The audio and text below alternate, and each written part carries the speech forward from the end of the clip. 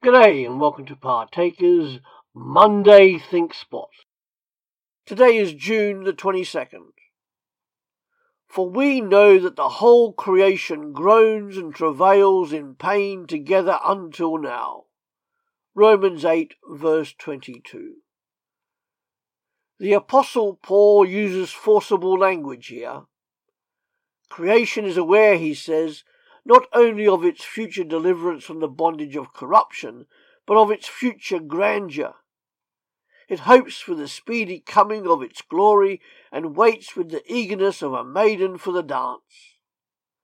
Seeing the splendour reserved for itself, it groans and travails unceasingly. Similarly, we Christians groan and intensely desire to have done at once with the Turks, the Pope, and the tyrannical world. Who would not weary of witnessing the present knavery, ungodliness, and blasphemy against Christ and his gospel, even as Lot wearied of the ungodliness he beheld in Sodom? Therefore Paul says that creation groans and travails, while waiting for the revelation and the glorious liberty of the children of God. He declares creation to be weary of present conditions of servitude, and as eager for liberation as a mother for deliverance in the hour of anguish. Truly it is with spiritual sight, with apostolic vision, that Paul discerns this fact in regard to creation. He turns away from this world, oblivious to the joys and sufferings of earthly life, and boasts alone of the future eternal life, unseen and unexperienced. Therefore he administers real and effectual comfort to Christians, pointing them to a future life for themselves, and all created things after this sinful life shall have an end.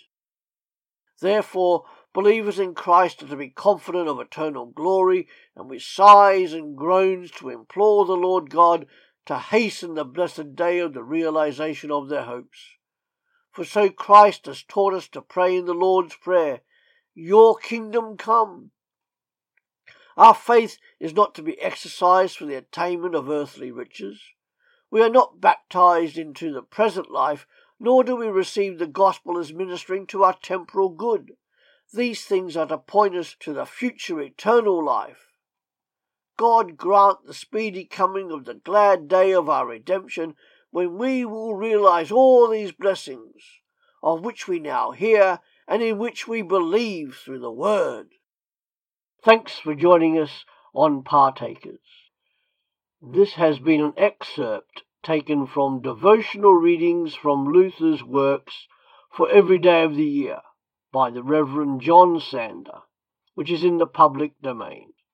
Come back every day to www.partakers.co.uk, where there is something uploaded to help you, as a Christian disciple, wherever you are in the world in the 21st century. See you later.